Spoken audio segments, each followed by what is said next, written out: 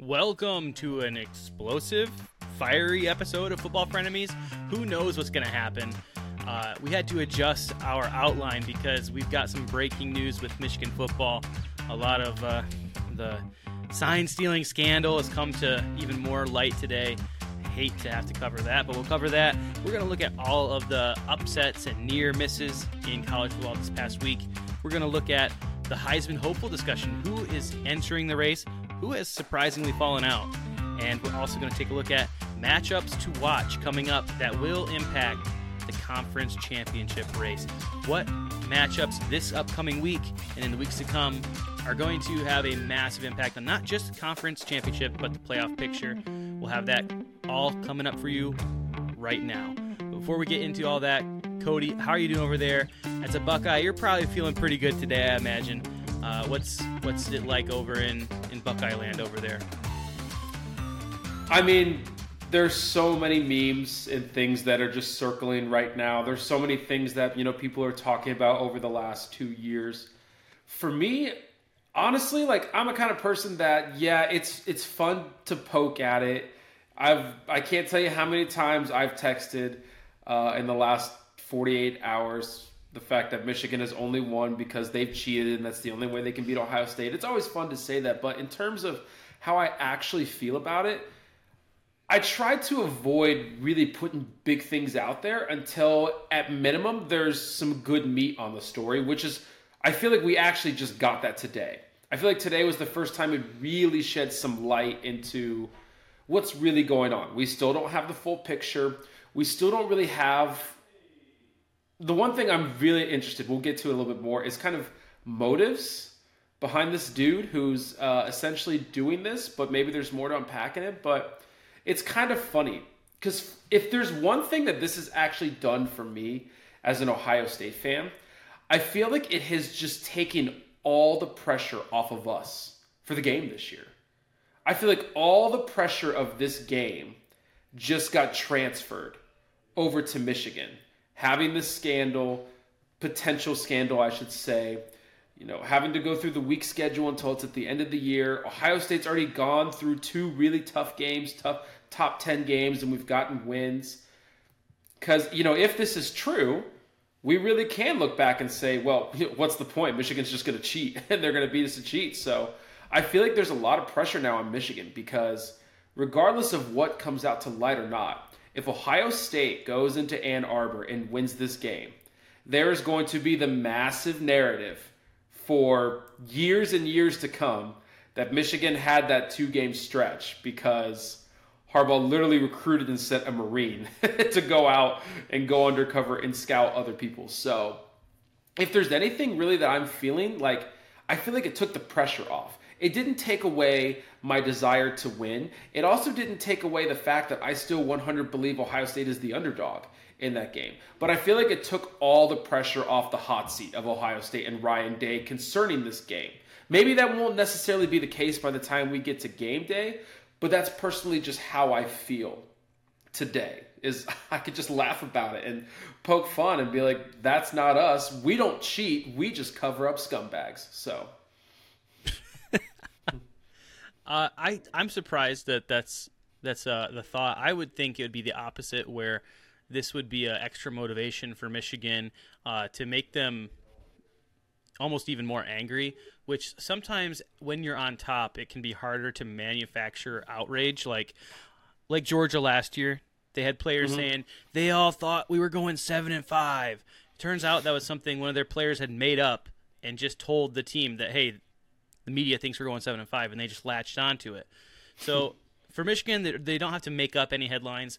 All the headlines are pretty anti-Michigan, and like you said, there's a lot of that going around where people are going to write off the team's previous accomplishments, which is insane when you look at the past 2 years, the amount of NFL talent that came through. You look at the coaching, the fact that Mike McDonald, a lot of people point to the turnaround in 2020, where Michigan was 2-4 in 2020, and then they went and won the Big Ten. Clearly, it's because they were cheating. No, clearly it's because they had a dunce at defensive coordinator in I already forgot his name. He doesn't matter. Don Brown. Don Brown. And they replace him with Mike McDonald, who now is one of the best defensive coordinators in the NFL.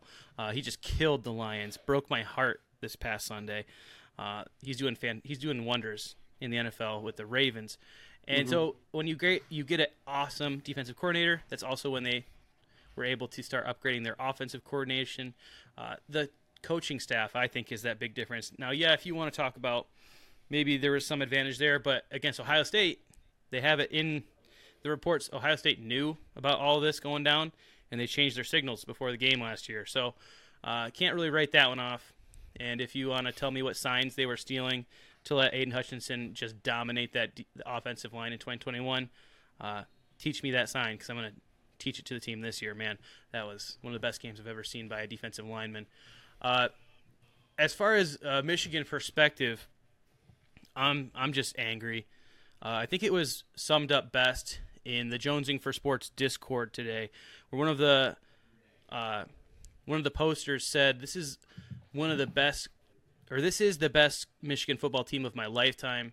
I've been waiting forever to see a team be what this Michigan team is, and they're probably going to take it all away from me." I don't know if that's going to be the case, if they're going to have to vacate any games, or I think it's the worst case scenario, vacating games or championships. But it is disheartening to think of all the accomplishments, all the hard work by the players and coaches, and especially just coming from where we've been, the dark ages of the Brady Hoke era, Rich Rod, and even the beginning of Harbaugh era. We were just short of the promised land where we'd win 10 games or so, and you'd think maybe we could do it, and we just couldn't. So to have the experience of the dark ages and then come into the light to win a Big Ten championship, you feel like you finally are kind of getting there, and now you have a team that should contend for the national championship.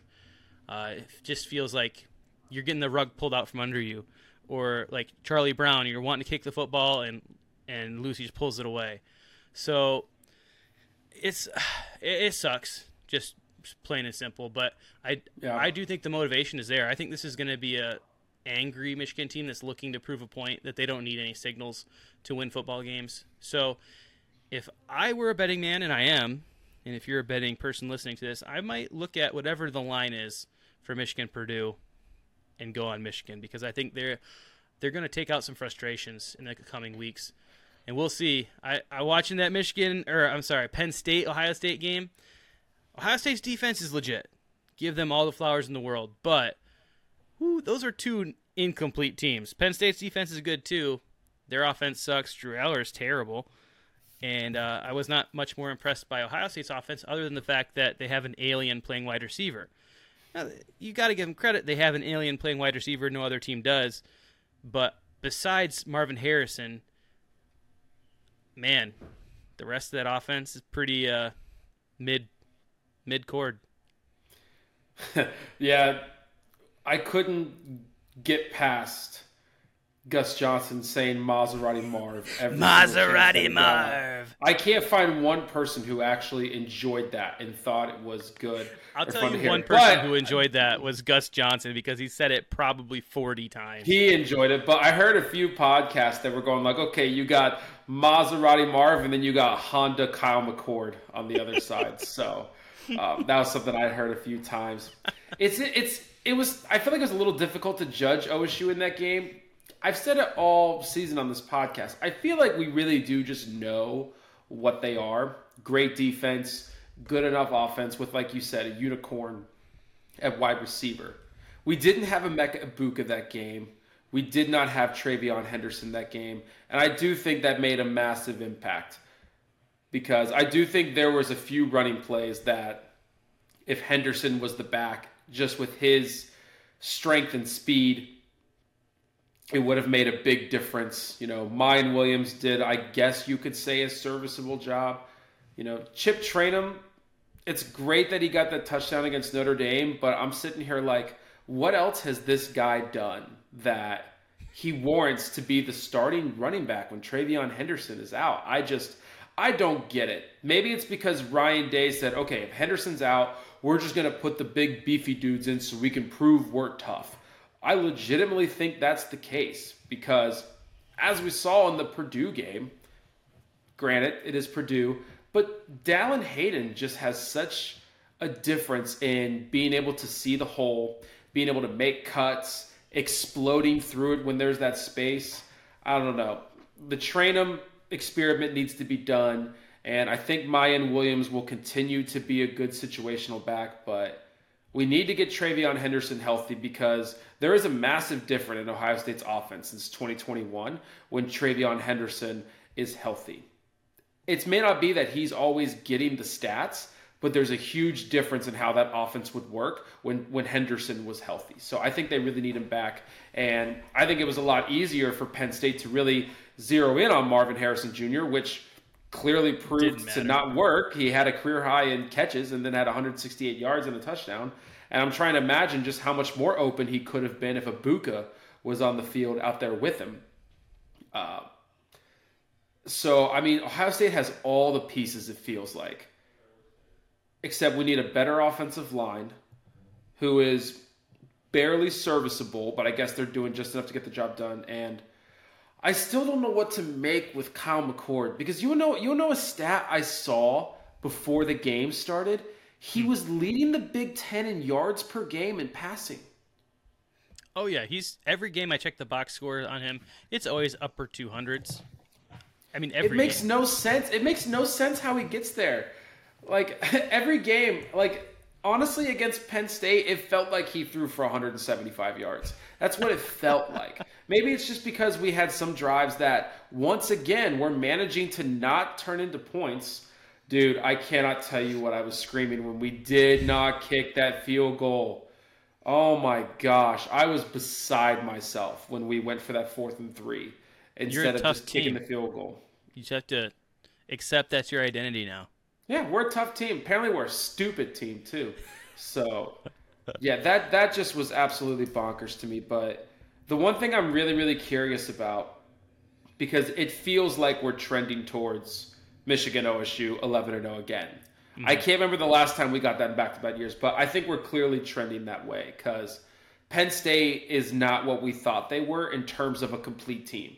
They still have a really good defense. However, OSU did still outgame them pretty decently, especially if you take away Penn State's final drive in the fourth quarter. Ohio State almost like doubled their yards in the game. Is really, really close to that. And my goodness, is Drew Aller underwhelming. I do think his receivers had a few drops on them, but man, he just was underwhelming. What would you have said if before the season I had told you, hey, Sean Clifford is actually better than Drew Aller? It wouldn't take a ton to convince me because I just thought he got a little too much hate, but I did think that Aller was like I thought his floor was going to be like near what Clifford offered. And I thought his ceiling was just like 2 times the player that Clifford ever was. So, man, I'm shocked, honestly, that he played as poorly as he did. Because if you take that performance and you like put it across the Big Ten, he played at a bottom of the Big Ten level against that Ohio State defense. I know Ohio State defense has been doing that to most people, but Aller looked like he was shell-shocked out there. I mean, he was missing wide-open throws. I know Ohio State's defense is good, but it's not Ohio State's defense that made him whiff. It's like his fundamentals fell apart. His footwork was terrible. His release was obviously off because he was missing guys even in the backfield, just throwing screens. So, yeah, I don't know. Apparently Penn State has seen this because they haven't had much of a pass game at all before this. I thought they were holding it back because as a Michigan fan, I'm used to a team holding back a lot of offense to save for Ohio State. That makes sense to me. Apparently that's not the case because, man, they could not do nothing through the air.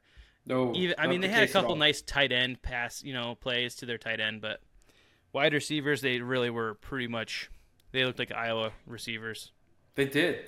They looked like Iowa receivers, and it really makes you think that Drew Aller was kind of hidden behind, first of all, the level of competition, and they really had relied on some of these dump-off passes or underneath passes that juiced and elevated his stats. And then also, I think just because anytime a big recruit comes in with the 6'5", 230, 240 stature and has a gunslinger of an arm, I feel like in college we're kind of just conditioned to think that that means it's automatically going to translate. So Mm-hmm. I think we just gave too much hype for Penn State and Drew Aller in the preseason. Because really, Penn State, they just are what they are. That looked like the exact same Penn State team you've been seeing for the last 5 or 6 years. It really Mm-hmm. did. And even honestly, less. Like Clifford had done decent in Ohio State games the last 2 years. Because I want to say in 2021 on the road, he threw for like 275 or more. And then last year at home, I think he threw for over 300 yards. So Clifford had actually found success against Ohio State. And it makes me wonder, is everything about the Penn State quarterback passing game now, is this all just coaching? Is this just the staple of what you get under James Franklin? Because he's had multiple guys running his passing game. He's got Mike Yursich, who was at Oklahoma State 4 or 5 years ago. I can't remember who their quarterback was, but they had someone that was slinging the ball around a lot, and he was starting to get his name known off of it. And so, because he spent time at Ohio State too. I think he was at Ohio State for a little bit at the end of the Urban Meyer era, or it might have actually even been a little bit in the Ryan Day era as well.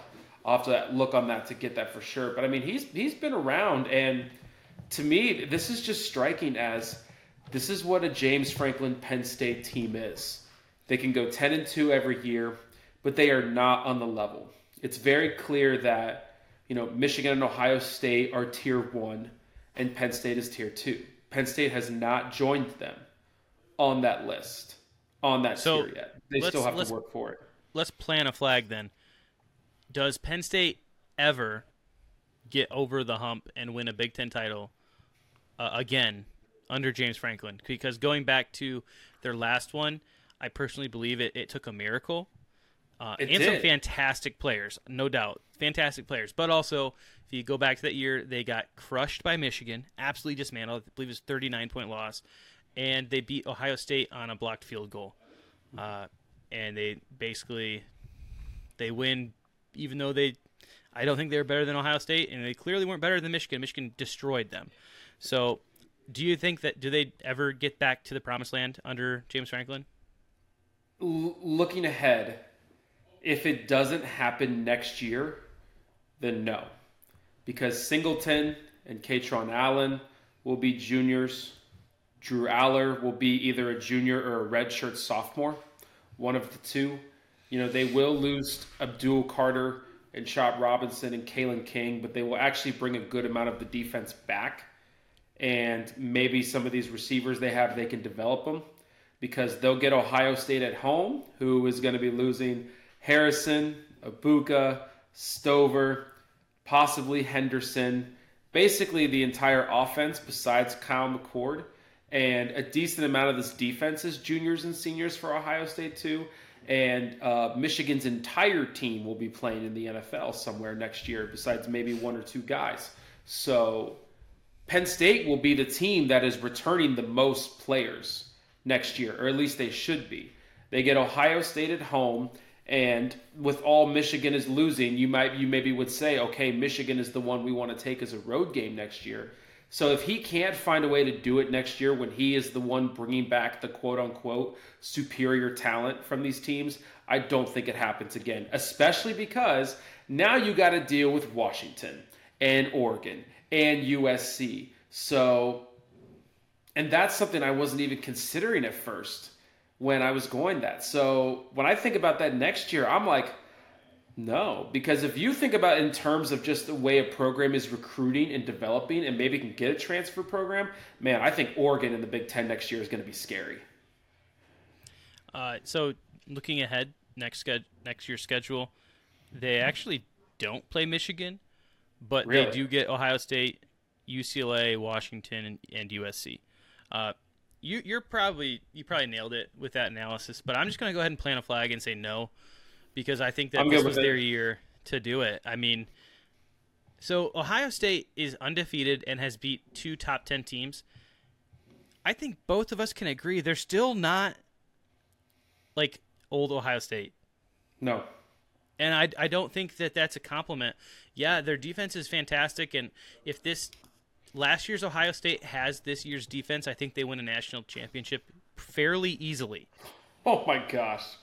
However, this offense is so far beneath previous years, and you just, short of them making a drastic improvement, I just don't see it with them.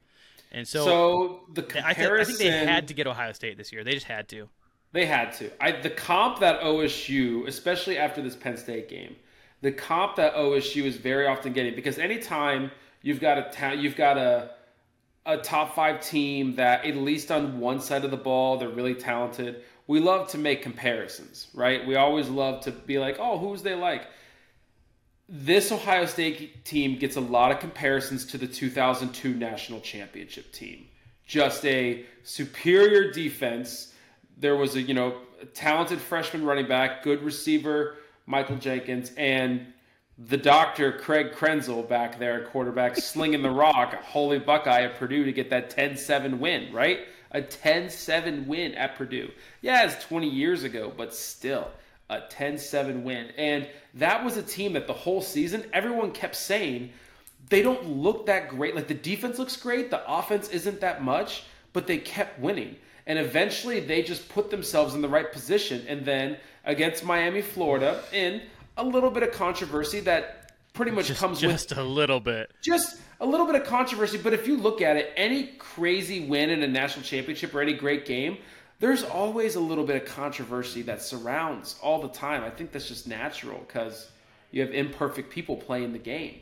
So I think they get the comparisons of that a lot, which you could argue is similar because the offense was really carried by Maurice Clarett that year when he was a freshman. And you could argue the offense is really being carried by Marvin Harrison Jr.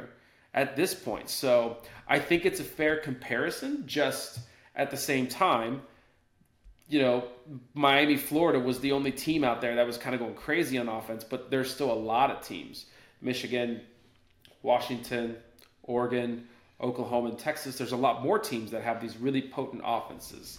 But I've asked anyone who I know was like of age, they could easily remember that Buckeye team well and remember that season. And they've all said there's a lot of the same vibes of the 2002 season that you get from this team. Maurice Clarett was the first player I remember hating. Absolutely just ticked me off to watch a freshman play that well. Did not understand why my team couldn't have a player like that. Of course, I only had to watch him for 1 year, I believe. So that was not too bad. He talk about when a young star gets the wrong people in their circle and in their ear. Maurice Clarett is the perfect example of how to just do it completely wrong. Speaking of Buckeye running backs, I'll end with this question. Are Buckeyes starting to get nervous about Trevion Henderson? Because I can't believe he didn't play against Penn State. Last year, we have him dealing with a foot injury, knee injury, all that, where it just lingers. It seems like they're like, well, maybe he'll come back, and then he just doesn't. And are we getting into that territory, or are you thinking he'll just be fine? He'll come back for Michigan. The problem is we don't even know what it is. Like, Ryan Day or anyone from Ohio State has not said what he's hurt with. All of a sudden, going into the Purdue game, we found out, Henderson might be out. And then he was out. Expected to play this week. He's questionable. He's a game-time decision. He's not playing. Ryan Day was asked about it after the game, and his response was literally, we literally monitored him all the way up to the game, and once game time came, we just saw that he wasn't ready to go. We still have zero answer on what he's being held out with. I really couldn't even tell you what Emeka Ibuka's hurt with. It just says lower body injury. Same thing for Denzel Burke, who Denzel Burke also did not play against Penn State. We don't really know, so I don't get it. I don't know why they're so cryptic about these injuries. And I've said it before, there's always been some, I don't want to use the word shady, but maybe confusion is the better way to put it, of how Ryan Day has handled the Trevion Henderson injuries over the last 2 years. It's as if Ryan Day thinks he's glass, and anytime there's even a remote crack, it's you have to hold him out. He's got a scab, hold him out. Needs a few weeks to let that scab heal. That's legitimately what it feels like, and as I said before too, there was a little bit of tension that Travion Henderson kind of opened up to in the offseason between him and Ryan Day. Supposedly they had completely patched it up by the spring game, but I don't see anything different this year from last year of how Ryan Day has managed his in-game carries per game. Anytime we got up and the game was over, he just didn't let Henderson get any more carries. Nothing seems different. So whatever frustrations Henderson had, I would not be surprised if they were back. All right. Well, we will move on from the state of the rivalry section. We spent a little bit longer than usual, but I think for good reason. We are definitely trending for another all-time showdown between the Wolverines and Buckeyes. So we'll leave that until next week. For now, let's get into the upsets or near upsets from this past weekend's games. Cody, you want to walk us through how we're going to cover this and what specific games we want to take a look at? So there was 4 big upsets. One of them you may not really count as an upset, but on the betting line and the favorite, there was 4 upsets, and then there was 3 near upsets that have either changed conference title pictures or playoff pictures fairly significantly. And so what we're going to do is we're going to go kind of back and forth because I got 4 games that were upsets, 3 that were near upsets, and we're going to rate them on a scale of 0 to 5. How devastating or how damaging was this upset or near upset for the program? 0 will be totally fine, didn't mean anything, and a 5 is going to be, Michael Scott going around saying DEFCON 20 because Jan just walked back into the office after they broke up. So that's what we're going to go with. So let's start with the one that I'm actually most interested to hear you talk about because you've been on their case for a few weeks now. And so this is the one that was classified as an upset, but I would call it the lowest caliber upset on here, was Utah beating USC. On a scale of 0 to 5, Brandon, how damaging is this for USC? Well, I'm personally going to place it, I'm just going right off the bat, it's a 5. Because this eliminates them from the playoff, and you would classify USC and Lincoln Riley, you pair them together, they should be competing for playoff spots. They're technically still competing for a Pac-12 championship, but we all know that's not going to happen. If you watched any of this game, especially the end, this is a team that is broken, not just because they don't play great defense, but because there's a culture or some type of issue where they're not bought in. You watch Caleb Williams on the sidelines, the guy, he was completely checked out. He was sitting down as Utah was driving down the field as they were going to kick a field goal.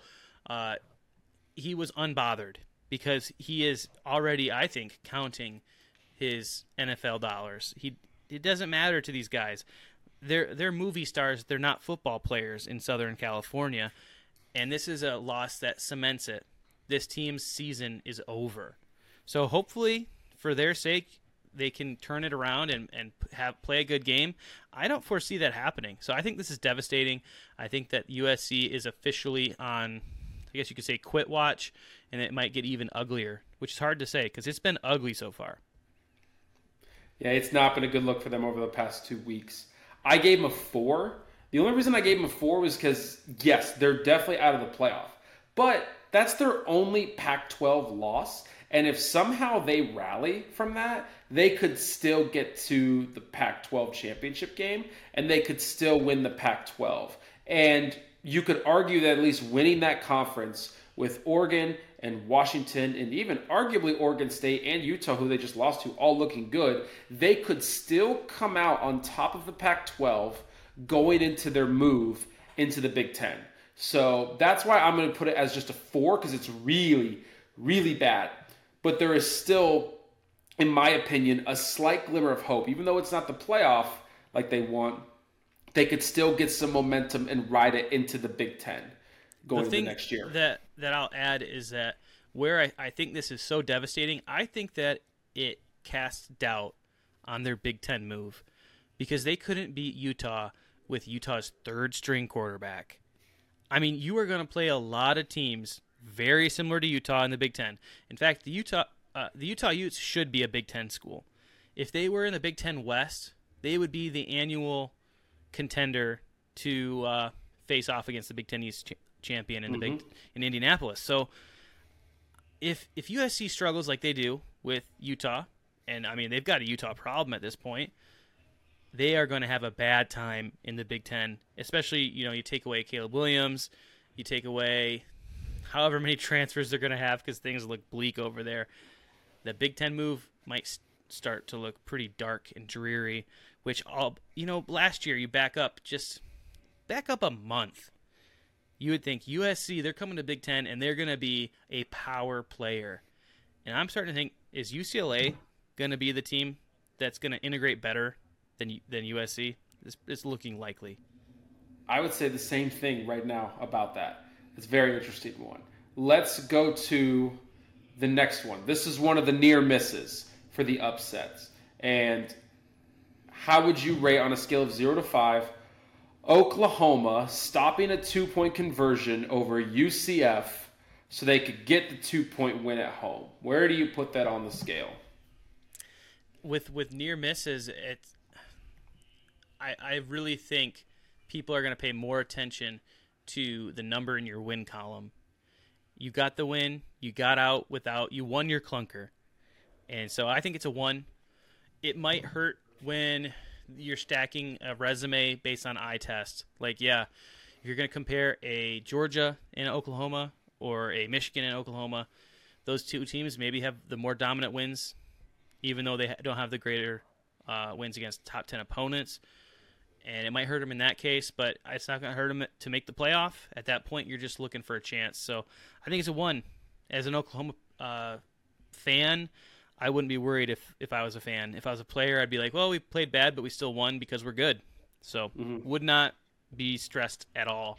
I would just be happy to escape with a win. Yep. I said 2. So once again, we're in the same ballpark, not exactly looking at the same way, but we're in the right area. I said 2 because, as we discussed last week, OU and Texas as the winner of the Big 12 could potentially be the conference champion that's on the outside looking in. Mm-hmm. And we had talked about what if one of them slips up or they both just start to look poor in their games. Well, as we're going to get to soon, they kind of both played that way. They both didn't have it. And I did think Oklahoma looked a little bit better than Texas in that because UCF has actually been rather pesky. I do think they're better than their record. They have that abysmal loss to Baylor where they gave up that incredible comeback. And there's a couple other games, if you look at their schedule and you see what they've done, that UCF is probably better than their schedule suggests. We still think those 4 teams that came in are kind of the bottom 4, but I do think UCF is the best of those 4 teams that joined, but maybe BYU even has something to say about that too. But yeah, it's a 2 because it was not detrimental to the program. It didn't really change what we think about Oklahoma football right now. But in terms of their playoff bid and their playoff run, I think now OU has to go undefeated. I think if they took a loss but then beat Texas again in the Big 12 championship, they could still be on the outside looking in. I think Oklahoma has to go undefeated at this point to get in. Yep. The only other thing I would add is I think it does slightly affect Dylan Gabriel's Heisman stock, which in the end it's a team sport. It's not the biggest thing, but everyone loves it when your team gets a Heisman, especially Oklahoma. If they could do that post Lincoln Riley, it'd mean a lot to them. So I think that it does just ever so slightly affect his perception on a week where J.J. McCarthy was basically flawless. So that's the only other thing I'll add. That's good.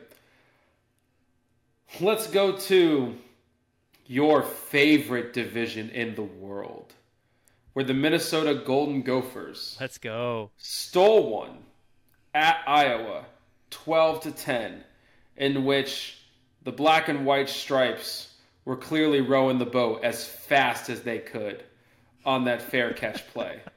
So on a scale of 0 to 5, how detrimental is this to Iowa? Iowa. Do you want me to go first because I already have it? Yeah, go for it. Yeah, I gave them the infinity sign because on their home field, trying to be able to make sure that they're going to the Big Ten West Championship, they could not beat a team who didn't score a touchdown. Yeah, that's tough. And yes, the kick happened, the punt return happened, but we don't know that Minnesota wouldn't have gone back and scored a touchdown. There was time. Minnesota could have still gone and scored, so I think it was a horrible look for Iowa. Even with the backup quarterback, Minnesota has not proven to be an incredible threat. And as we have talked about all the time, with this Brian Ferentz contract just looming over them, you're at home in a crucial game, and you get 10 points. Like, your offense still only had 10 points. I think this is a detrimental look for Iowa. And I do think a significant part is, same as we talked about with USC, is the Big Ten Conference is changing. And Iowa is going from someone who could win the Big Ten West realistically every year and get to the Big Ten Championship to they need the cakewalk of a schedule to come their way in order to get to the Big Ten Championship going forward. But I would never bet money on Iowa making the Big Ten Championship again because there's no way they're getting any good recruits or probably even through the transfer portal to help boost their offense, and they look abysmal on that side of the ball. So this was just awful, confusing. It doesn't even deserve a regular number. All right, so you gave infinity sign. I'm going to put it straight down the middle and say 2.5 because of the guy you mentioned, Brian Ferentz. I think a performance like this cements the fact that no matter how successful you are in wins and losses, a change must happen. Iowa had 12 yards of offense in the second half. 12, oh my gosh. 12 yards of offense in the second half. That is not going to do it, especially in a rivalry game. Come on, man. Like, you've got to have some stuff drawn up. That's a game you have circled on the calendar every single year. You're playing for a bronze pig, dude. Like, if you can't get up for Floyd of Rosedale, then you don't know. You don't appreciate the game. So I think it's good and bad because obviously it hurts their season. Maybe it helps them in the long run to be like, yeah, no matter what, we're getting rid of Brian Ferentz. 12 yards of offense in the second half against one of your hated rivals. Unacceptable. I agree. Moving on, another near miss. Still in the Big 12. The Texas Longhorns getting past those Houston Cougars, in which Quinn Ewers, I actually don't remember if he finished the game or not, but we very much know now. Yeah, we know very much now that he is taking the AC joint injury. And it was a game where Texas was up 21-0. And all of a sudden, Houston came roaring back. Did that happen because of the injury, or was Quinn Ewers still in when the comeback started to happen? Because I didn't watch much at all of the Houston game. And they did come back, yeah. Okay. So Houston or Texas gets the near miss. Where do you have that on the scale of 1 to 5 or 0 to 5? So it's big that they won, but I think it's bigger that Quinn Ewers got hurt. They're saying that right now there's not a timetable, but that he should be able to return this season. That's not encouraging to me. Like, yeah, you're saying that he'll probably be back eventually, but I'm concerned because as a Texas wants to be ramping up. They want to be playing their best football towards the end of the season because you've got a repeat showdown against Oklahoma. If you are trying to get Quinn Ewers back up to speed at the end of the season, you're really looking like you could probably stumble again. And I'm looking back at last year. Quinn Ewers against Alabama started off red hot. You're like, oh, I can see why this guy was a 5-star, why Ohio State paid him $1 million so just to redshirt. And then he gets hurt, and when he comes back from that injury, he was not the same quarterback. Is he going to come back and be gun-shy? Is he going to be a little bit more happy feet in the pocket? Is this going to be the sand in the armor or in the system that causes it all to grind to a halt, and Texas's season is going to come short of what it should have been. I'm very concerned if I'm a Texas fan, so I got this as a 4. Yeah, I have the result of just the score of the game as a 1, but the Quinn Ewers injury, I have the same thing. It brings it as a 4. I don't think the actual game itself was anything to be too concerned about. You're on the road. It's a conference opponent who you've never really played before as a conference opponent. Sometimes games like that happen. No one's perfect, and they obviously made enough plays to come out winning. But yeah, Quinn Ewers getting hurt isn't good, because now they put themselves in a position where you maybe said Texas, hey, they don't have to play because they beat Alabama. And even in the OU game, a lot of people walked away thinking that Texas was still the better team, even though OU did everything right to get the result. It was, okay, you guys don't really have to be perfect. You just need to get back to the Big 12 championship, right the wrong against Oklahoma, and you're probably in the playoff. Well, now they're in a position where there is very little room for error now. Very, very little room for error, especially now not having your starting quarterback. And so I think it has all of a sudden, we went from thinking Texas was probably the best team in the country. Like there was a lot of people that were willing to say that. We don't think it's going to finish that way, but there are a lot of people willing to say at this point in time, after week 4 and 5, we're okay saying Texas is the best team in the country too. Now they're honestly sitting fingers crossed, hoping they can still even get a playoff opportunity. And so that's kind of one of the best parts and marks against college football is people make hot takes so quickly based on 1 week. But college football can just turn on a dime so quickly. And this week was just a great example of that. And so, yeah, the result itself is a 1, but the Quinn Ewers situation is a 4. So let's get moving on. This is I got 2 ACC ones to talk about, and I'm actually going to go to the more quote unquote what I would call monumental upset first. Virginia over North Carolina. I have a weird answer for this. I think that this is a 2 because I think that this is a recentering loss. When teams like North Carolina or let's say Louisville fly too high, all of a sudden we get delusions of grandeur where, hey, if Louisville continues to win, we could be talking about them as a playoff team. If UNC wins out, what if they beat Florida State in the ACC championship? When they fly so high, all of a sudden you think you're better than you are, and you take a humbling loss, and then you refocus on what your true goal is. I don't think anyone in North Carolina was talking about playoffs in the offseason. Same thing with Louisville or any of the other kind of upstart teams. They're talking about competing in the ACC and potentially maybe playing in an ACC championship. This is a game where we can kind of get back to your roots and say, okay, we got way out over our skis. We need to focus one game at a time. Stop looking ahead. Beat the team coming up this week. So for UNC, I think it's almost a good, humbling loss. It's hard to say ever it's a good loss, but they were never going to be an undefeated playoff team. It was never going to happen. They're not that team. And so, honestly, sometimes it's good just to be reminded of who you actually are.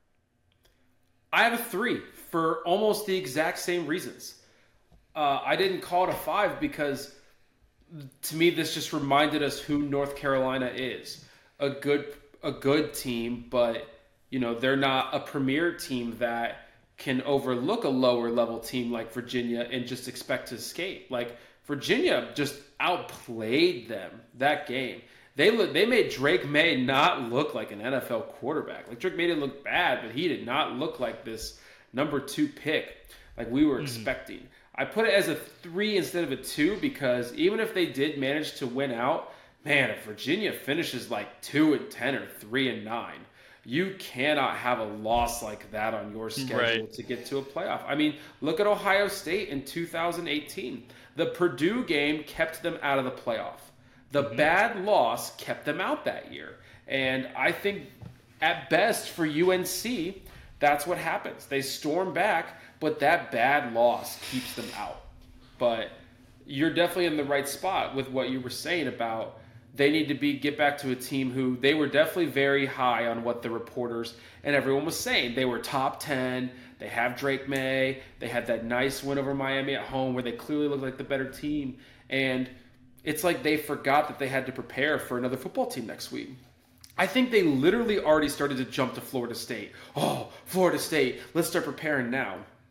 And look what happened. So it's a 3 because I don't think it's detrimental to them because, as you said, they're not a perennial contender, and we found out they're still not a contender right now. They need a reminder of who they are, and as you said, who they are should be someone trying to prove they can compete for the ACC. So, and then 2 left. This one is actually the most puzzling of all of them to me, even more than Virginia UNC. Washington and Arizona State in Seattle. What, 15-7? No offensive touchdowns for Washington. What happened to this game? Where do you put this? Because obviously Washington is still undefeated, but if they took a loss before the Pac-12 championship, but they won, kind of what we just said for UNC, they're the team that actually is there that, okay, maybe you got the wins, but we saw that you actually are kind of fraudulent compared to this real contender like we thought. So what number do you give Washington? I see this similar to the Oklahoma situation. I think this game especially was a reminder of how hard it is to be consistently dominant every week in college football, even just how hard it is to actually go undefeated. One week you're flying high and you're beating Oregon, and the next you can't score a touchdown offensively against Arizona State, who is terrible. I actually was trying to go to sleep. It was late, and I had to get up at 6 the next morning because I was going to go fishing. And then I happened to see the score. It was the 4th quarter, and Washington was losing. So, of course, I turned the game on, and I ended up staying up till about 2:30. I still have this as, I'll just say 2. I think it does show some weaknesses that maybe can be exploited for Washington. But also, it did seem like Michael Penix just had an off night. He was making throws, or missing throws that he usually makes. And I think that they're going to get refocused, just like UNC gets refocused with the loss. Washington's able to get refocused even after still getting the win. That close call is enough for them to wake up, take every opponent seriously, and try to make sure they get to the Pac-12 championship game. So I'll put it as a 2. I think that getting away with the win is all they need. But just like Dylan Gabriel, we did see it did affect Michael Penix's Heisman race. He right now is 2nd overall in odds, which is crazy to me because I expect him to probably be there in New York, maybe holding that trophy up. So what do you got for Washington? I actually put this as a 4.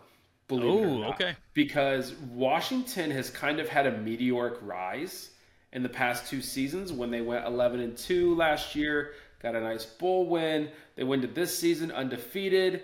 They got the Oregon game, and they won. And this just feels like it killed all the momentum that they were building. And the reason why I say it's a 4 is because if they cannot find that momentum back by the time they get to late in the season, because it's crazy to say this, but if they come out like that against USC, they're losing to USC. They're not winning that game. And they still got some tough games left on their schedule. They still got to play Washington State at Wazoo. And I don't know if they still have Oregon State on their schedule. They might. I thought they did. Just had it pulled up right here. Yeah, they're next. So they play Stanford, but then they have USC, Utah, Oregon State, Washington State. That's their final 4 games. And so if they don't get a good rhythm back against Stanford next week, like, this could be detrimental to them because it showed that Penix is a good quarterback, but he is not God like a lot of us thought he was the first few weeks of the season when he was just putting up absurd numbers in like 2 quarters, 3 quarters of play. But this could be pretty rough for them because they've had one tough game, and you could argue that Oregon's coach gave them the victory when they played, and now they've got 4 tough games in a row to end the season. So this is potentially detrimental that they did not capitalize on the momentum that they had from the Oregon game, but rather they kind of came to a screeching halt. And if they cannot fix this from Stanford, it feels like they're going back to the drawing board. And so it feels like they're in a dangerous place. And especially because they're trying to fight for playoff hopes. They're trying to fight for that opportunity. They want that Pac-12 supremacy as they're heading into the Big Ten. But what happens if they took 3 losses here at the end of the season? That would be detrimental. We would kind of look back and say it started with that almost loss against Arizona State. So that just because Arizona State's one of the worst teams in the Power Five, one of the worst teams. That was really, really bad. Because like I said, I thought UCF was pesky. Like if you watched UCF and Arizona State play, you'd be like, man, UCF has a lot more quality on their team than what. Staying up to watch that game, I was amazed at how bad Arizona State was. They were trying hard. I will not deny that. There was heart on that field, but there was not talent. There was not execution. It was a rough watch. The one thing I will say, Washington, last year, I believe you said they were 11-2. One of those losses last year, Arizona State. So maybe they're just one of those teams that's a roadblock for them. The fact that they're able to get over that still with a win, I think it does wake them up and will maybe refocus them for that gauntlet of a final stretch. So I think it's a good thing for them, and I think it's going to maybe propel them through this final break into the Pac-12 championship. We'll see. I do not share that same optimism, but it is very possible because I just, like being a head coach myself, I don't like that outlook of needing a humbling loss. Like it stinks. Like I'd like to think that my team, when they're struggling, they can find a way to get success without needing to be brought back down to earth. But sometimes that does help teams. I mean, you could look at Ohio State in 2014. You know, they came out shaky. Braxton Miller, the Virginia Tech game loss really stunk. And then after that, they were just a completely different team. So it is possible. Last but not least, and easily my most favorite one to get into, Miami beating Clemson in overtime. Where do you put this for the Clemson Tigers on a scale of 0 to 5? I'll just put it on a 5. They're completely dead. Yep. What else is there to say? I literally put down 5. Clemson is dead. That is what is in my notes. Especially what makes this so bad is the comments that Dabo Swinney just made this past week, too. Did you see those comments? The only thing I saw was that he said that final play was not supposed to be a read option. It was supposed to be a straight handoff where the quarterback... I'm talking about before the game. What did he say? Previous week. He talked about how his fans... He said some people probably need to get off the bandwagon, that they shouldn't be expecting us to go undefeated every year, that sometimes you need a team that takes a couple losses because you need to grow or all that stuff. So Dabo Swinney literally just spoke this loss into existence. And it's a terrible loss because Miami wasn't looking that great and Tyler Van Dyke did not play. Ooh. I didn't realize Tyler Van Dyke didn't play. That's awful. Yeah. Siri just told me that's not nice. After I'd said his name. So, yeah, he didn't play. I didn't know that either until I was looking at the stats of the game. It was kind of a headline that I feel like that stayed under the radar, that it didn't really get talked about. But, yeah, I mean, it was at Miami, but Miami has to be the least intimidating home place to play at. They don't get students there. If there's no student section, there's no noise, there's no factor. It's literally just where the Orange Bowl is played. So, yeah, this is a horrible loss because all of Clemson's losses this year are ACC teams. They're like 2-3 in their conference. It's terrible. Like it's an awful look for Dabo Swinney, especially because as he's lost his coordinators that he had for a long time in Brent Venables and Tony Elliott. Now that those guys are gone, Clemson has just been nose diving down, and they don't have any like skill talent. Klubnik is clearly very average. I don't get why Will Shipley is highlighted. Yeah, he's a nice physical, He's got a great attitude, but like, I don't want Will Shipley on Ohio State. I have zero desire to have him. And they do not have one of these just bruising, devastating defenses like they did for a while. So, Clemson's dead. They are not the same program anymore. It's kind of crazy to see an empire fall. Love it. All right, well, let's get into the Heisman hopeful discussion. Well, I don't know if there's any sort of format you want to go through this, but I just want to toss a softball out to you because I officially have taken Caleb Williams off of my ballot completely. He's on my off too. He's done. I've got two guys. I've got my top 5, and I got 2 guys that are out. All right. So Caleb Williams is one out. Give me your second out. We'll just knock those out. Quinn Ewers, and it's because of the injury, but Quinn's out. Yeah. And you know what? I actually wasn't really even giving him a lot of thought before the injury. It just felt like to me that Texas was more a team and less like led by one star player. Yeah. But I don't know. He is a 5-star quarterback. He's going to get more credit. So you're probably on the right track there. But I don't know. I just wasn't thinking he was having like a special season. Yeah. Another note that I had too is my whole list is quarterbacks. And I was trying to find, is there a running back or wide receiver out there? And then I had the thought, if C.J. Stroud had stayed at Ohio State, Marvin Harrison would be top of the Heisman list right now. There's like no doubt about it. We would probably be looking at another wide receiver Heisman Trophy winner if Harrison had Stroud or a quarterback that knew how to hit a cardboard box. So, well, let's just get into it. So it's going to be quarterback heavy. Who's your number 1? Bo Nix. What? Bo Nix is number 1. That is shocking to me.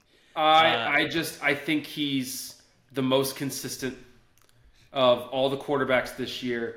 I still feel like he got screwed by Dan Lanning in the Washington game that he played. I mean, he still got outplayed by Michael Penix, though. I don't know that I fully agree with that. He was good, but I think that there was a clear. I think there was a clear gap. I think Penix just had more moments than Isn't Bo that Nix. Kind of what the Heisman Trophy's about? It very much is. But just Bo Nix has been so consistent. He's not turning the ball over. He's got really good efficiency. The offense is clearly just running through him. They've got a really good team. Just like Bo Nix is the guy who he's been doing it, and this is what I'll get into about one of my guys is he's playing all 4 quarters of the game too. He's playing the entire game. That does help. He's putting up good stats. He's not turning over the ball. He has a lot of touchdowns because he's got rushing touchdowns too. At this point, like I said, we're seeing guys slowly start to drop off. Either they're just out or their quality is dropping, while Bo Nix has been just consistent the entire season. And that's what I really like about Bo Nix. And so, to me, that's why he's my number 1 right now. There's still plenty of room for all of these QBs to get their Heisman moments as the season goes on. So that's why right now, that we're barely halfway through a season, I'm not trying to get trapped into just allowing a couple moments. I want to really still look at the whole season. And then as the season goes on, as you look at the guys who are consistent, I think now you start to look at, okay, where are those moments that start to separate? You know, in 2019, you look at Joe Burrow at Alabama. There were some other guys that were going toe-to-toe, but then Burrow just said nope at Alabama, and he just completely took the rug out of it. So I am leaving room for, you know, November to be the time where Heisman moments are made. And right now, I think when you combine stats, eye test, and consistency, that's where I get Bo Nix. My number 1 is Michael Penix. I think even after a abysmal performance, I think it's going to be a blip on the radar. I think if you go back to past Heisman winners, Caleb Williams had bad games. Bryce Young, he had some clunkers. Even his rivalry win against Auburn, they won, man, what was it, like 17-10 or something like that? I don't know. But in the fourth quarter, with like 1 minute left, I think they had 3 points. And he scored a touchdown to make it 10-10 to force overtime. If Michael Penix grows from this game and they go on to let's just say they finish 3-1 to make the Pac-12 championship.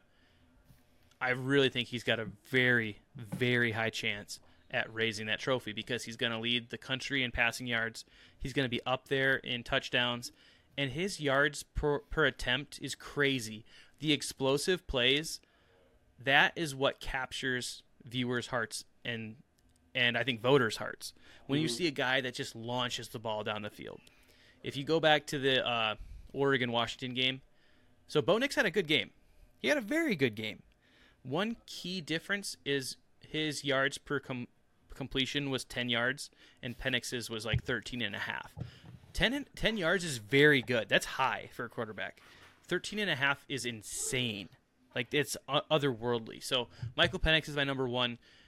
If Cody's right and things fall apart for Washington in this last 4-game stretch, that could knock him off. But I'm not going to go there yet. I think that the Arizona State game was more of a blip than it's going to be a bomb. Okay. I have a guess as who your number 2 is. It is Michael Penix. Okay, I didn't think you were going to go there. If you were going to be down on him, I thought you were going to go Dylan Gabriel. No, it's Michael Penix. I'm not going to drop him like crazy for it, but you know, he has had a little, like, his ups have been higher than Bo Nix, but his lows have also been lower than Bo Nix. And there's been a couple questionable games in there for Washington now. While, like I said, I think Oregon is just more steady. So, like you said, he's got the moments. It looks great in the Oregon game when he threw those 2 big passes for touchdowns. He's leading in so many passing categories right now, which is great. But, you know, as we both know, sometimes it's not always the fact that you just lead in something that you end up winning it. You need the whole complete picture. And so, for me, like I said, Bo Nix is just an inch of a more complete right now to me than Penix, but Penix could easily just change that over 2 weeks. If Penix just came out over the next 2 games and got back to what he's doing, I would put him right back up top. But to me, those two are very, very close. They're very close. But for me, I saw Bo Nix go play a good Washington State team and just keep doing the same thing that he's been doing. And Penix, while having it at home and having a team that shouldn't be on the field with him, he showed a lot of weakness. And like, you can have tough games, but having tough games against opponents like Arizona State, that one was really tough for me. Who's your number 2? You're going to make fun of me. It is currently the odds-on favorite for the Heisman Trophy. I'm going J.J. McCarthy. The reason I don't have any arguments with that. Like, obviously, I don't have him placed in the same spot, but I mean, McCarthy has played about 60% of this season probably, yep. But that 60% that he's out there, he looks really, really good. So what I find interesting is I was shocked because, as I mentioned, I stayed up for that Washington game. Michael Penix is playing terrible, and I'm getting Twitter updates saying J.J. McCarthy is now the odds-on favorite to win the Heisman Trophy. And I'm thinking to myself, how is this possible? J.J. McCarthy's stats do not match up to a Michael Penix, a Bo Nix, Dylan Gabriel, you name your quarterback. And so I was kind of grappling with that, and that tells me that people are not caring as much about the box score stats. They're seeing what he is in the 3 quarters or 2.5 quarters he gets to play. And I'm looking at the schedule. If he just continues to do the production that he's done, a little over 200 yards, couple touchdowns, no interceptions, great completion percentage, and he makes those highlight plays and beats Ohio State, wins the Big Ten championship, he's going to have a really good shot at winning the Heisman Trophy, even though his stats aren't going to compare with past Heismans. He's going to be looking at like maybe 3,000 yards, maybe approaching maybe 30 touchdowns. It's a great statistical season for a Michigan quarterback. It's not a great statistical season for a Heisman quarterback, but apparently that might not matter. So right now I've got him at number 2 because I think he's going to do those things. I think he's going to be efficient. I think he's going to have huge wins coming up against Penn State and eventually Ohio State. And if he's there now, where's he going to be after massive wins?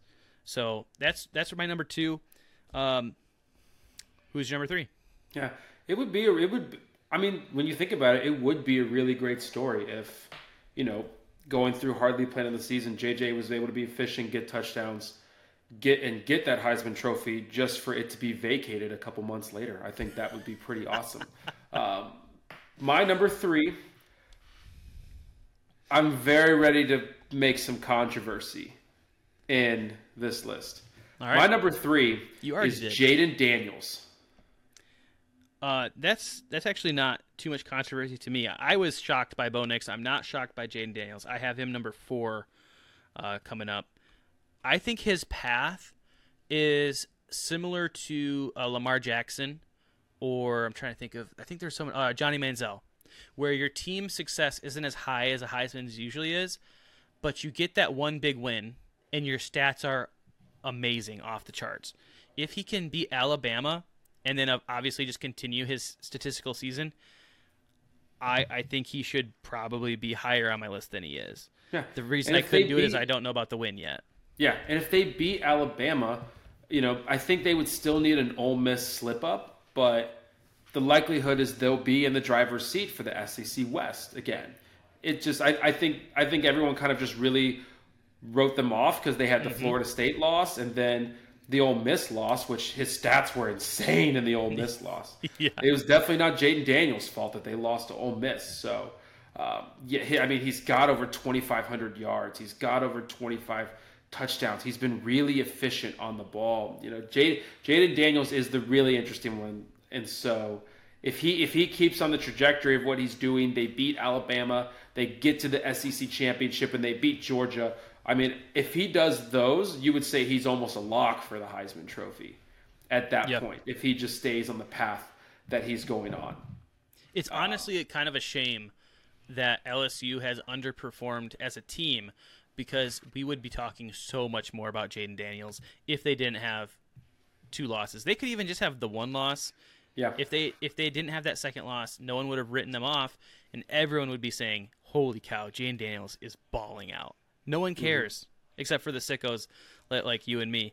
I already said that he was my 4th. I'll just say really quick, my 3rd is Dylan Gabriel, and it's hard. Their schedule isn't going to have high-profile games probably until they rematch in the Big 12 championship. But statistically, he's been there, and obviously team success, he's been there. So I think it only continues. His Heisman campaign is just going to keep chugging along, and we'll just kind of wait to see how the ball bounces on conference championship weekend. Yeah. Dylan Gabriel is my 4th. I think the thing that's really going for him is he has the Texas moment. His stats are fine. They're good. They're not world breakers, but he's on an undefeated team. They're top 6. He's got that last second pass against Texas, and I think he's definitely got the Heisman moment so far, but I feel like he's still kind of lacking everything else to really get put with it. And then my 5th is J.J. McCarthy. I would not be shocked if J.J. won the Heisman. If he ends up killing it the last few games, just great the Big Ten championship, I wouldn't have a problem with it, just based on what I've said about wanting moments, stats, consistency. The one thing that JJ really has is the consistency / the efficiency. He's off the charts right now with the efficiency, but he hasn't really had the chance to rack up that 300, 400-yard passing game, which, it's great that he had a 4 TD game, but can he get that 5 or can he get that 6 TD game? And also, that signature moment. Right now it's just kind of his signature moment really is that comeback win against the Rutgers Scarlet Knights. And so we're kind of just looking for a little bit more significance in the win category. And I think that's very important for a Heisman Trophy winner. So that's why JJ for me is 5th, because everything is still on the table in front of him. We're just kind of waiting for those moments where he really gets to take it. My 5th is Bo Nix for a similar reason, because I don't think he can really reclaim that Heisman glow or aura until he defeats Michael Penix in the Pac-12 championship rematch. So I think he kind of just hangs around the periphery, and then he maybe strikes at the last minute, kind of like a Dylan Gabriel situation. Okay. But for me, I just don't think he's going to jump back in a conversation until possibly too late. If a J.J. McCarthy, like you said, capitalizes on those big late moments, he could have it almost sewn up before conference championship weekend rather than having to capture it late like a Bo Nix. you said you only have 5. I've got a couple more. So Okay. Question about Bo Nix though. Okay. What happens if Bo Nix balls out at Utah, which has been said to be one of the toughest places to play right now? Because he's got that game coming up this week. What if Bo Nix goes crazy at Utah? I mean, yeah, he kind of sticks around a little bit longer. Maybe he starts to get a little bit more eyeballs, but I don't know. Like, Caleb Williams didn't have a very good game, and they still put up, what was it, 35 or something like that? I don't have the score ahead of me. I thought it was somewhere around there. It was 34-32. Okay, so 32. So Caleb Williams drops out in a game where they put up 32 points. Obviously, the win would make a big difference, but I'm not going to catapult him, but obviously it gives him momentum. And that's just what you need, to stack momentum. But I don't think he gets the full wave of momentum until he defeats Washington. Okay, that's fair. Let's see. You got honorable mentions on there then? I do. And I want you to tell me if you think these are plausible or not. I don't have them in any order, though, so I'm just going to kind of go through them. I have Jordan Travis. He's my honorable mention. I have Carson Beck, because I think that there is a world of possibility where without Brock Bowers, he still leads them to victory. They've got big games coming up. I think Missouri, Tennessee, Florida. If he looks good during those games, he's going to get some shine if they enter the SEC championship undefeated. He could. It feels like until the SEC championship game, he's really lacking that moment. So I think for Carson Beck to remotely get considered, he has got to average 300 yards a game going forward. He has got to prove that he was not good because of Brock Bowers, but rather Brock Bowers was having a good year because of him. So he has to prove that. I think he's got to have some really big stats, because he's got to find a way to get himself in the conversation by the SEC championship. But you got to look at all these other teams that might be doing it. Dylan Gabriel might be, out there trying to get it in the Big 12 championship. Jaden Daniels might be on the other side of the SEC championship. Penix and Bo Nix might be going at each other trying to get it. So, I mean, all those guys that you look at that he could be competing with at that point, I think he has to find a way to be leading them in stats by the SEC championship game, and then he's got to ball out better than the rest of them in the SEC championship game. So it's not impossible for Carson Beck, but I think that's a serious uphill climb. Yeah, it's one of those things we'll have to kind of wait and see. But I see him kind of crouching in the grass, if you will, ready to strike. And if he rises to the challenge, I could see him making a trip to New York. The last one, you kind of mentioned this. I think Marvin Harrison Jr. has an outside shot. The reason being, clearly his quarterback isn't going to be the one getting all the Heisman love. If Ohio State wins out, they beat Michigan, clearly you got to give some Heisman love to an Ohio State Buckeye. It's not going to be McCord. It's going to be Marvin Harrison. And you said if he had C.J. Stroud, his stats would be insane. He doesn't have C.J. Stroud. His stats are still insane. Against Penn State, he had, 168 yards and a touchdown. He was unguardable. And his stats are going to be fantastic. And if you're looking at Ohio State, a playoff team, they're going to give a lot of love to him. It reminds me of Devontae Smith for Alabama, because they didn't give the Heisman love to Mac Jones. They gave it to Devontae Smith because they said Alabama's not amazing because of Mac Jones. Alabama is amazing because of Devontae Smith. And I think they had Jalen Waddle as well on that team. They just said the skill players should get the praise, so we're going to give it to one of them. And Jalen Waddle had an injury, so they gave it to Devontae Smith. I think Marvin Harrison Jr.'s got a real shot. I think it's a decent shot, but I think you would possibly be shocked. I don't know if you have, but just look at what Devontae Smith's stats were just halfway through this season. I guarantee he's probably got 250 yards more than what Harrison had through 7 games. And the one thing that Harrison could really use more of to really get the Heisman shot is touchdowns. I think he really needs a lot more touchdowns. I think he's only had 1 game this season with multiple touchdowns in the game. He only had one against Purdue. He had one against Penn State. He didn't score against Notre Dame, nor did he really have that big of a game against Notre Dame as well. He did bang up his ankle a little bit, but I think for Marvin Harrison to be seriously considered, I think he needed his second best game to be Notre Dame. And right now, his second best game was not Notre Dame. He didn't have anything close to the Penn State game. I think if he had done that against Notre Dame, he could easily be in the conversation. But I think for a wide receiver, I don't think the stats will add up. His impact for his team is clearly there as a Heisman contender, but I don't think the stats are there now, and I don't see the stats coming. That's necessary. I certainly hope that he is not in the discussion, but I just think that there's a possibility, so I had to mention him.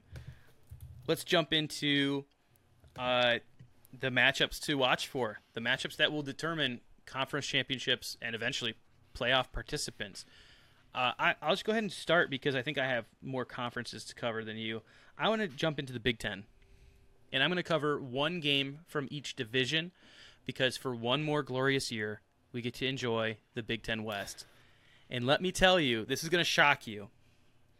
I am looking forward to Minnesota, Wisconsin, because there is an outside shot that if Minnesota wins out in the Big Ten, which is very possible looking at their schedule, they could be, based on tiebreakers, they could be they could be your representative of the Big Ten West. The Wisconsin Badgers have owned this rivalry, but if Minnesota wins out, that is a game I'm looking for because I would love to see neither Iowa or Wisconsin make it. So Minnesota, Washington, the battle for Paul Bunyan's axe. Now that one's not as obviously a big game, but I as a sicko have that circled. Probably should have found a better one, but that's the one I circled. And I also have Penn State, Michigan in the East. Obviously, Michigan, Ohio State's going to be the game to watch, but if Penn State can steal a game from Michigan, then you get that three-way tiebreaker scenario that everyone has been talking about all season. What if? Well, we can actually start talking about it when it comes to Michigan, Penn State. Penn State's got a lot of stuff to figure out before that, but right now that's the game to look forward to. Is this going to come down to Michigan, Ohio State, or is it going to be that three-way split everyone's talking about? Where do you want to go from here?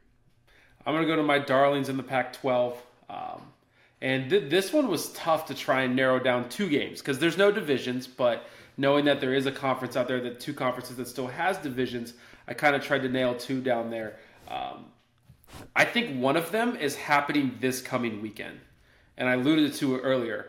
I think Oregon at Utah is a massive game in terms of it because I think Oregon has a chance to kind of solidify themselves because they don't really have that tough of a schedule after Utah.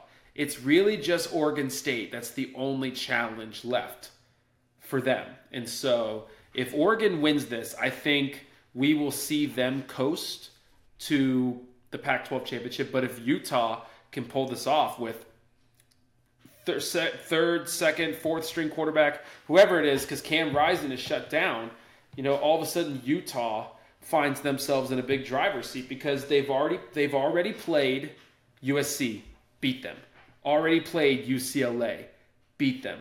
Already played Oregon State. They did lose to Oregon State. But now they would have all these games out of the way where Utah, if they play Washington, and if they did lose to Washington, but they could hope that maybe Oregon has another slip-up game somewhere. Or, no, I lied. Oregon would have their second loss in the Pac-12. So if Utah beats Oregon, they can take a loss to Washington and still possibly get to the Pac-12 championship game. So Utah, I think, has really been under the radar in the Pac-12. And this Oregon-Utah game, you could, it's early, but is almost like a play-in game. The winner of this game could very easily get in.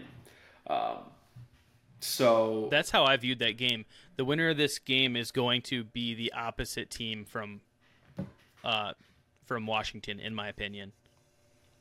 I really wanted to find an Oregon State game that I could call was going to be a big, like one of the top ones. I do think Oregon State has a few intriguing games left, but if you're talking about just like the earth-shattering results that really change the result, as much as we are down on USC, I still think USC Washington is a game that changes this, because if all of a sudden USC comes in here and they are able to upset Washington and put a loss on their schedule, like that really opens the door for some chaos. Because you could be looking at, I think, possibly if USC beat Washington, I think you could be looking at 3 or maybe even 4 teams with one loss. I think it's 3 that could have one loss in the Pac-12. And there could be some interesting things to get their tiebreaker, because it's not divisions, it's divisionless. So it would be really interesting. And it is Washington at USC for that game as well. And these are all happening in the next 2 weeks. Oregon, Utah is this week, and USC, Washington is next week. And I just have to say, I still love how the Pac-12 is like almost a prime time game every single week. It's so great. It really has been great. Man, I can't believe how hard you hit that take out of the park. The Pac-12 has been the conference to watch. The conference that's usually the conference to watch, the SEC, it's not hard to think about what game I have circled. I'm looking forward to LSU Alabama. It's coming up November 4th, so we don't have to wait too long, and that will determine who's most likely going to face Georgia in the SEC championship. So LSU Alabama, it's at Bama. Every year it's a great game, and I can't wait. So I don't have a lot to add to that one other than the fact that we already covered it. It could be the Jaden Daniels Heisman game. So have that one circled. Take us to the ACC. So the ACC was kind of difficult to peg down, because even with Miami's win over Clemson, I don't really see them as a contender down the road. Obviously, Clemson's out. UNC just took that loss to Virginia, and I feel like Florida State's going to coast. So it's ironic. I actually have both the games revolving around one team, because I think they have the toughest schedule probably remaining in the ACC, but I think they're going to be the ones that can make the biggest impact how it is. So first is Duke and Louisville. That's one I had, yeah. So, because they're each one loss in the ACC, and this week. It's this week, and they're both looking to get away. And so, if Louisville wins, I think Louisville very much claims the driver's seat for to get to the ACC championship game. But another game that is very interesting, and this will depend if Duke beats them. But then Duke, North Carolina, which is normally reserved for that big basketball rivalry. Duke and North Carolina, I think more than likely, are probably actually going to be playing for the right to go to the ACC championship game. It seems like. Can Duke get their rematch against Florida State, or can North Carolina get in there? But ironically, if Louisville were to lose to Duke, but UNC beat Duke, and then Clemson beat UNC, oh boy. And then Miami sits there with 2 losses still in the ACC. Dude, you're looking at 4. Dude, there could be a 4-way tie for second place. How do you figure that out? Like, that's actual chaos right there. That's insane. I live for chaos. That's honestly, I think that's the best case scenario for the ACC. If they want a story and they want attention, they need that chaotic run for the second place, because Florida State is coasting at this point. Like, they're coasting, and they're not even looking like that they're playing their best. So, yeah. It looks like they played their best early on. Like, they started with LSU. Yeah. It feels like they're kind of going down. But that second half with Duke, they might have kind of hit a little bit of a resurgence with that second half against Duke. But, yeah, it's weird that it feels like the ACC has revolved around Duke so much. Isn't that – they've been such a hot topic in the bizarre. ACC. Yeah. Wow, Clemson, I keep forgetting sometimes that Clemson is a team. That's what happens when Clemson is dead. But this Duke-Louisville game, I think, will say a lot. It will either cement Duke as a contender to get back, or Louisville will win the game, and they've got a pretty easy schedule. And so it will come down to who slips up, Louisville or UNC. So, like I said, if Louisville beats Duke, like I said, like it really just more of who slips up between North Carolina and Louisville. And originally, you would have thought North Carolina wasn't going to slip up. Then you saw what happened against Virginia, and you're like, shoot, are they going to slip up again? Because they do play Clemson. And if they could do that against Virginia, they could easily do that against Clemson, too. Mm-hmm. So, bring it on home with the Big 12. I've got 2 for the Big 12. And it's actually interesting when I looked at it. You would not have thought this. I've got Oklahoma State, and that is November 4th. So in 2 weeks, we look forward to most likely a game between Oklahoma with an undefeated record. They have a trip to Kansas, but Oklahoma State currently has 1 loss in conference. Yeah. I didn't realize that because they have like 3 losses overall in general, I think. Mm-hmm. But they're only 3-1. Yeah, that I saw that too. That is Bedlam. All of a sudden, just like got a little bit of spark to it. For it to be a massive rivalry game, and of course, there's the added bonus, if you want to use that word bonus, that is they're not going to be meeting again for the foreseeable future because of Oklahoma's move to the SEC.